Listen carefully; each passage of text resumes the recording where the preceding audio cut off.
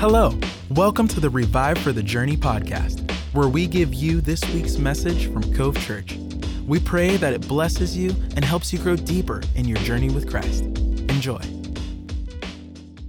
Well, hello again, Cove Church. So great to be with you as we continue our series called Fathom, where we're engaging the great and deep truths of God. Allow me to start with our series scripture. Let's read it together. Big voices, go. And I ask him, Jesus, that with both feet planted firmly on love, you'll be able to take in with all the followers of Jesus the extravagant dimensions of Christ's love. Reach out and experience the breadth. Test its length, plumb the depths, rise to the heights, live full lives, full in the fullness of God. So that gets us into our Fathom series today, which today focuses on the fact that we get to love God's Word. See, that's such a beautiful scripture declaring the possibility, the availability for us to experience the love of God in a real way. And that truth has been made known to us through one vehicle, one place, the story of God told to us in Scripture. So if we are to continue to grow in our love for God, as this series invites us to do, it will include growing in our understanding and in our aligning to God's Word.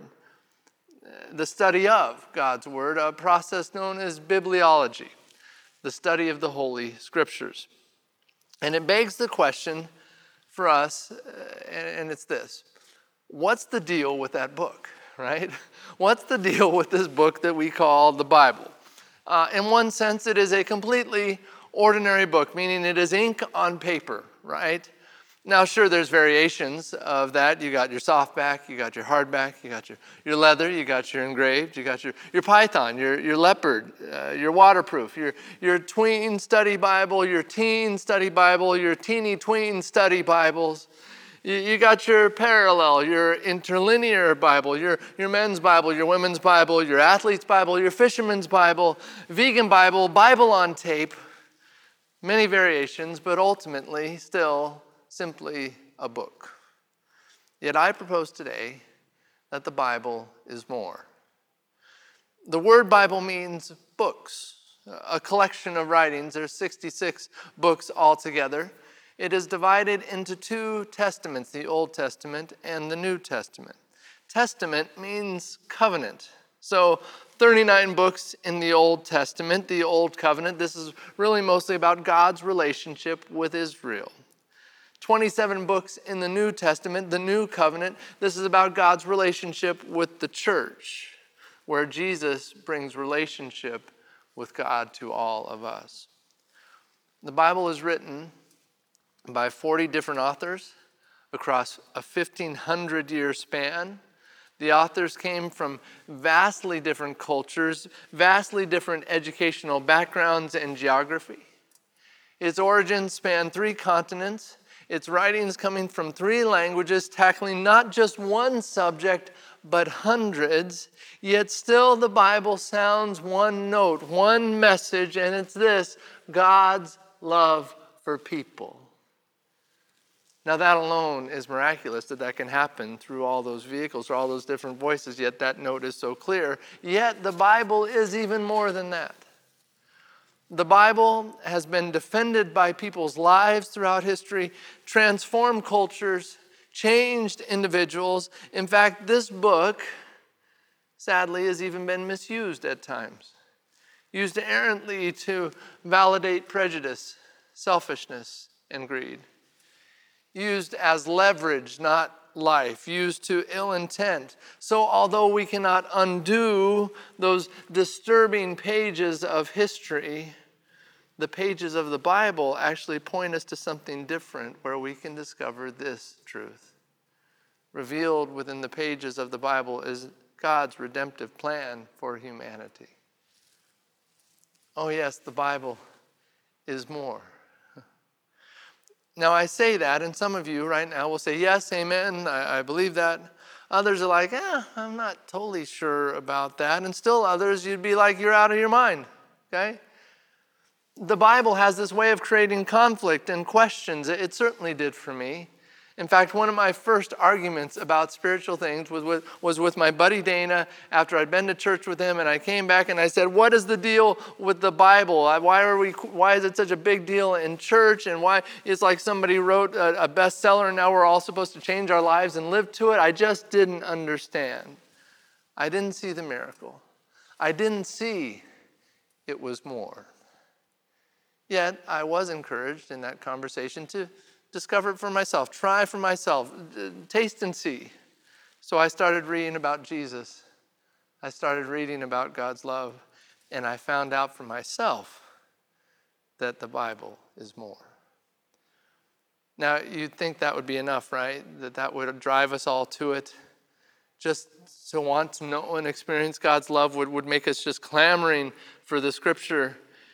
Yet, the redemptive message for us, and maybe what we get to consider, is that message of the Scriptures at times left lonely and unread and shackled within its pages on a shelf or in a drawer somewhere in our house. Its truths only revealed by the keys that we carry. The question being, will we actually open our Bible or not? I know that can be a little daunting. There's a lot of translations out there. Which one's the right one? King James, New King James, Sweet Baby James, the NIV, the NASB, the AARP. There's a lot of versions. Let me cut through all of that for you right now. The best translation of the Bible is the one you actually read. That's the one you want. Because it's there that we engage the story of God's love and the revelation of God's truth. And that truth can set us free. It can bring us life and can allow us to experience what our Creator has always wanted for us. God miraculously set in motion a document that would carry His truth across time. It's called the Bible. See, the Bible is more. And because the Bible is more, it has the ability to do more in my life than anything else. These are the words of God to us, and they have the power to introduce us to the God who changes everything. So today, we engage the power of God's Word, and I would first mention this truth. God's Word has the power to change our direction.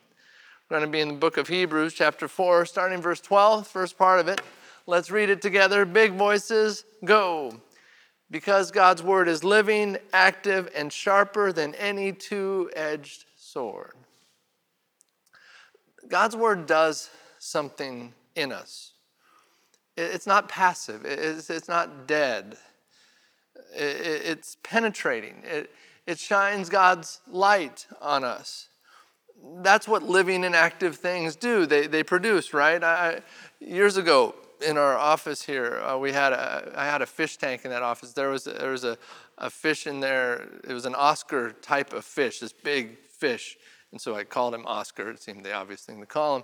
And he was really big. He grew to be gigantic. But we would try at times to have Oscar have other fish friends. Maybe he's lonely. Well, Oscar was a bit of a bully. And so you'd start out with 9 fish friends, and the next day there'd be 8. And then the next day there'd be like 7.5 because he'd have eaten half of one of them. And Oscar was not a friend. He was not a friendly fish. He would kill all the other fish. Eventually there was just a few left, just hiding out under the rocks, knowing that Oscar was after them. And I remember at the time, it was years ago, one of my sons wrote notes on the fish tank as though they were from Oscar. And it was lines like, "I've killed men like you before." And it was, "I've got red on my ledger," signed Oscar, "Evil chose me," signed Oscar. I knew that Oscar was living and active because he was having an effect on his world. Now, not a good effect, mind you, but an effect nonetheless. The Word of God is like that. It's living, it's active, it has an effect.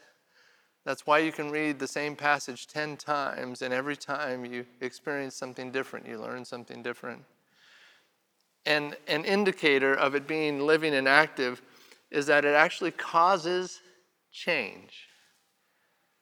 See, God's Word not only teaches us, God's Word transforms us.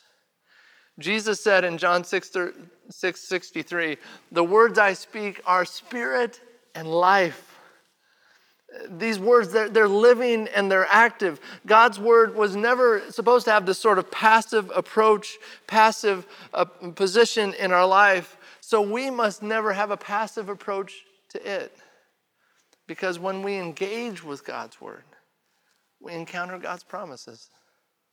Like Psalm 119, 105, your word is a lamp to my feet and a light to my path.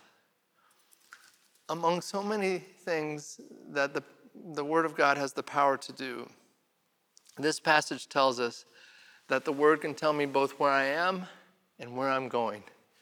I mean, that's pretty helpful, right? How great is that? Like the maps on our phones. I can't imagine now how we ever got anywhere in the world without the maps on our phones, right? When I'm traveling, I don't know how anybody used to do it. I know we used to have fold-out maps, but that seems crazy. But I know even now that can go bad. Our maps and our phones can send us to crazy places. Why am I going through this way? Why did it send me on that route? And at times I've felt like that voice in my phone gets angry with me when I'm on a journey. It's like rerouting, make a legal U-turn, rerouting. And I started to sound like, man, I think she's getting mad at me, And I'm waiting for her to say, in 400 feet, stop and throw me out the window, because they just had it. That's the guidance we can get in this world. Yet God's word is perfect at guiding us. Our world gives us so many directions that can be so strange or maybe even unhelpful. I actually found some actual directions that were written on products. These are legit things that were written on products. Here's one of them. On a carton of milk, it said this: may contain dairy products. Go figure. On a bag of popcorn, will pop if heated. On bean bags used for juggling, do not eat. And on lunch meat, do not mistake as toilet paper. Such a helpful hint. Put it on your sandwich, yes, but don't go the toilet paper route. We live in a world of unhelpful directions, and some of us have followed those directions for years. And we have the scrapes and the scars to prove it. Yet God's word has the power to reveal where I am now and where his best future is, the best directions. And what is so encouraging with God is that there's always a way forward. We never fall so far that God's word cannot show us that here's where you are and you're right in the midst of this mess, but then God's word can reveal step one on our pathway out. There's always hope.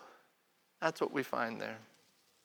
If that was all that God's word did, that alone would be enough. Yet it does so much more because it is living and active. God's word has the power to examine our existence, and we need it to. So that's the first thing. Here's the second thing. God's word has the power to clarify our confusion. Let's continue the passage. Hebrews 4, big voices, go. It penetrates to the point that it separates the soul from the spirit and the joints from the marrow. This word, the scripture, we're told here, has the ability to divide soul and spirit. And he uses this picture of a knife dividing joints and marrow. Two things that are very close to each other, yet they are not at all the same. In no way the same structure or function, but they're very close. And so the word can actually separate them. I remember being in a fly tying class when I was a kid, learning to tie flies for fly fishing. And I'm like 12 or something. And I remember the instructor of the class, I don't remember a lot about it. I don't even remember what he looked like, but I remember him saying, he had this special pair of scissors. And he used this phrase, he said, these scissors are so sharp that it'll cut through your finger and it won't even slow down at the bone.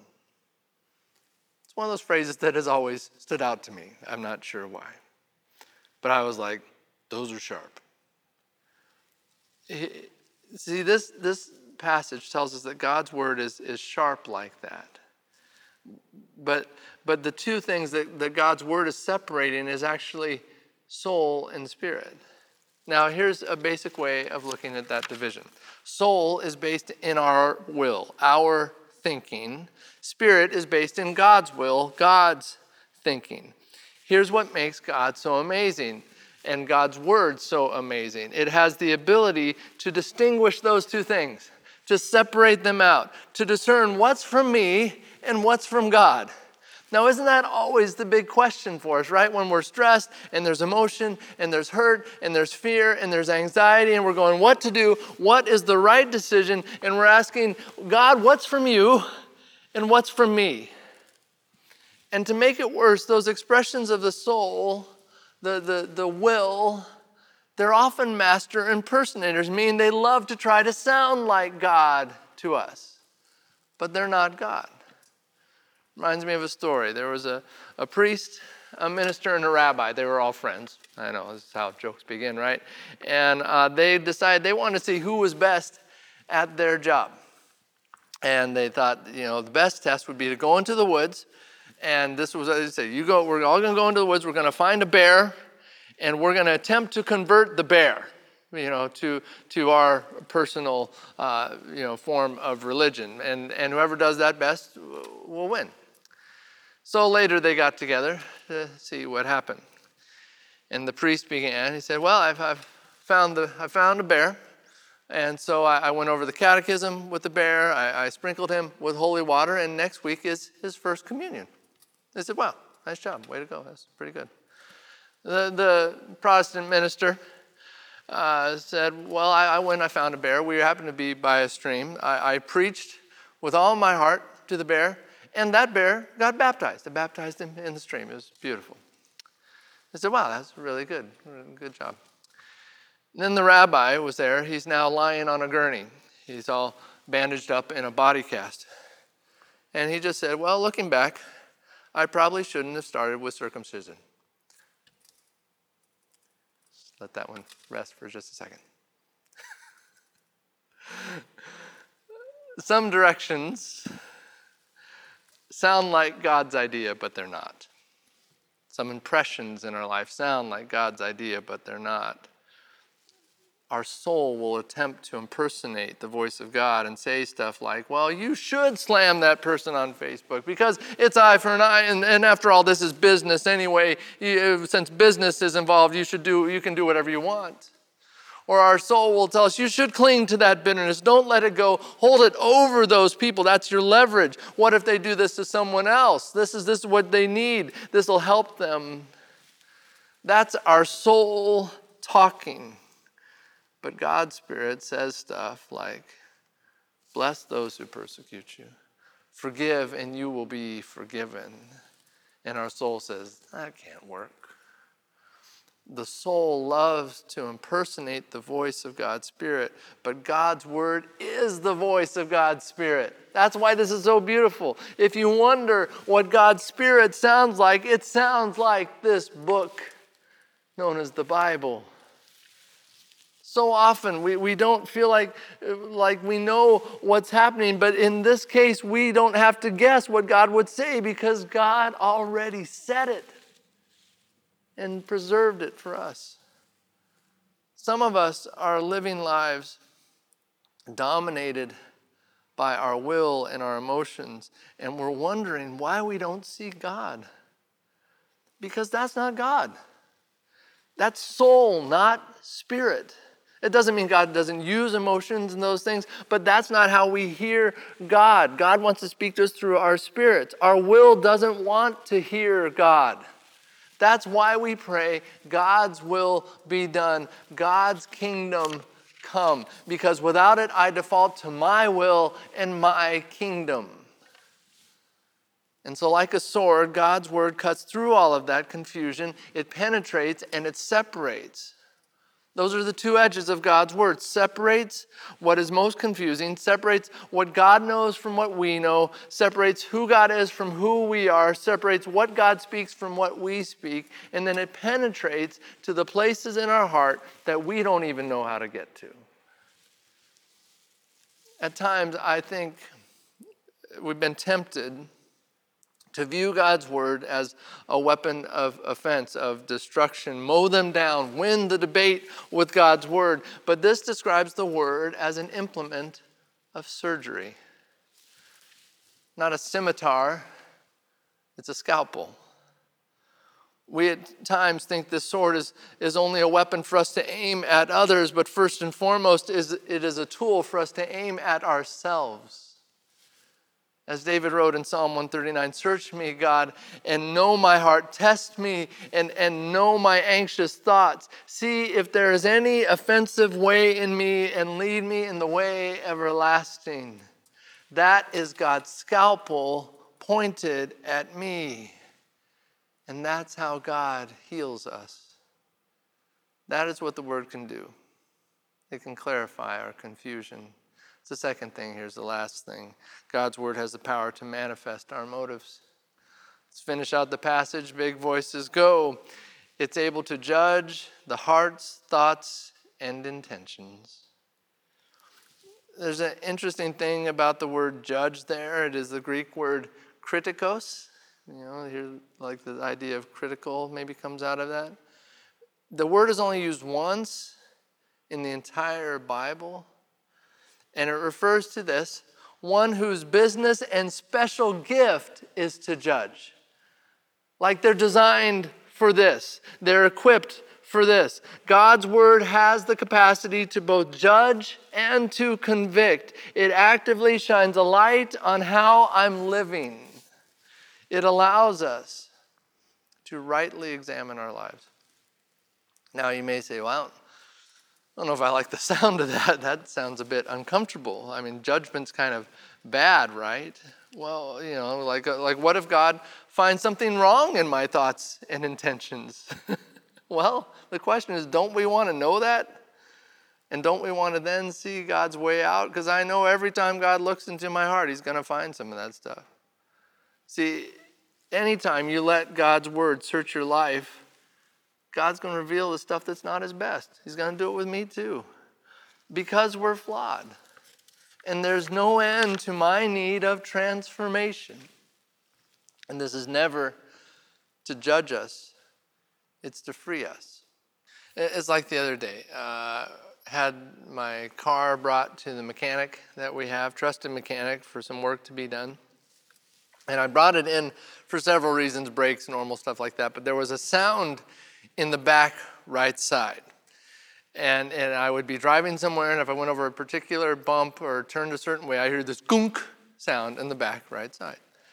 And it was driving me crazy. And I was like, that's a bad sound. And so I went to them and said, you can do brakes, do all this stuff, but there's this gunk sound in the back. Can you figure out what's making the gunk in the back right side of my car? And they're like, sure, we'll get that done. So they did a bunch of work on it. They said, okay, I think we got the stuff done. We did this thing. I think that's your gunk sound, and you're all good. So I paid for it, drove off. The minute I pull out of the parking lot, I hear gunk in the back right side. I'm like, they didn't get to it. So I drive back, and I said, hey, can you ride with me? And I'll tell you what I'm meaning. So the mechanic gets in, sitting in the seat. I drive out of the parking lot, and immediately, gunk, back right side. I'm like, you heard that? He's like, yeah, I heard that. So I take it back in. And I'm sitting there. He's like, we'll get after it. I wait for him at the place. He comes back, and he has a rock in his hand. And he says, found this inside your shock, back right side. This was stuck in there. It was where we couldn't see it from the outside. There was no way we had to dig in there, and we found this thing sitting in there somehow. This is what was making the gunk sound. He said this was the problem. Now, I was rejoicing. I thought it was great. When he did that, my response wasn't, hey, that's kind of judgmental. It was, no, thank you for healing my car. You saw the problem, you got in there and you dug it out. Thank you for healing my car. The work that God does in us when we allow it is not God's wrath, it's God's rescue. And God says, my word will do that in your life because these are my words of life to you. Because these words point you to your healer. It's going to reveal not just our actions, but even the motive behind them. That's where God's going to get to. If you read about Jesus, which I hope you're reading about Jesus all the time, Jesus' motive was a big deal to Jesus. Because he always would get into the truth of our hearts. You know, he'd say things like, okay, now you didn't sleep with that woman, but you wanted to, so that's still a motive and that's still sin in your heart. Or he'd say, yeah, you didn't kill that guy, but you just crushed him in your heart. You wanted him gone, still sin in your heart. He's addressing motive. And Jesus was always frustrated with religious folks who would cling to the letter of the law and miss the heart behind it, motive. And so God's word has this ability to make our motives known. Where am I trusting God? Where am I just making it look like I'm trusting God, but in truth I'm trusting myself? Jesus knows that just because something or someone looks godly on the outside doesn't mean that's the truth or the whole truth. It's like this woman who hired a couple men to work in her garden and in her yard while she was having a bridge party. It just happened she was having a bridge party and they're working in the yard. And during the afternoon, a guest looked out and saw one man raking in the yard. Another one was performing just majestic leaps into the air. Just amazing, like just incredible height of this leaps and incredible athleticism in the air. And they're like, hey, look at that. That man is a wonderful gymnast. And another lady's like, yeah, I would pay him like $100 to come and teach us that in our aerobics class. That's just incredible. And so the hostess opened up the window and asked the fellow raking if he thought his friend would like a job. He'll pay $100 to teach that gymnastics to their aerobics class. And so he leans over to the guy and says, hey, Fred, do you think for $100 you could step on that rake one more time? Just because it looks good, it doesn't mean that it is good. God's word has the power to move past what we just put out there for public consumption and actually address our inner thoughts and our intent.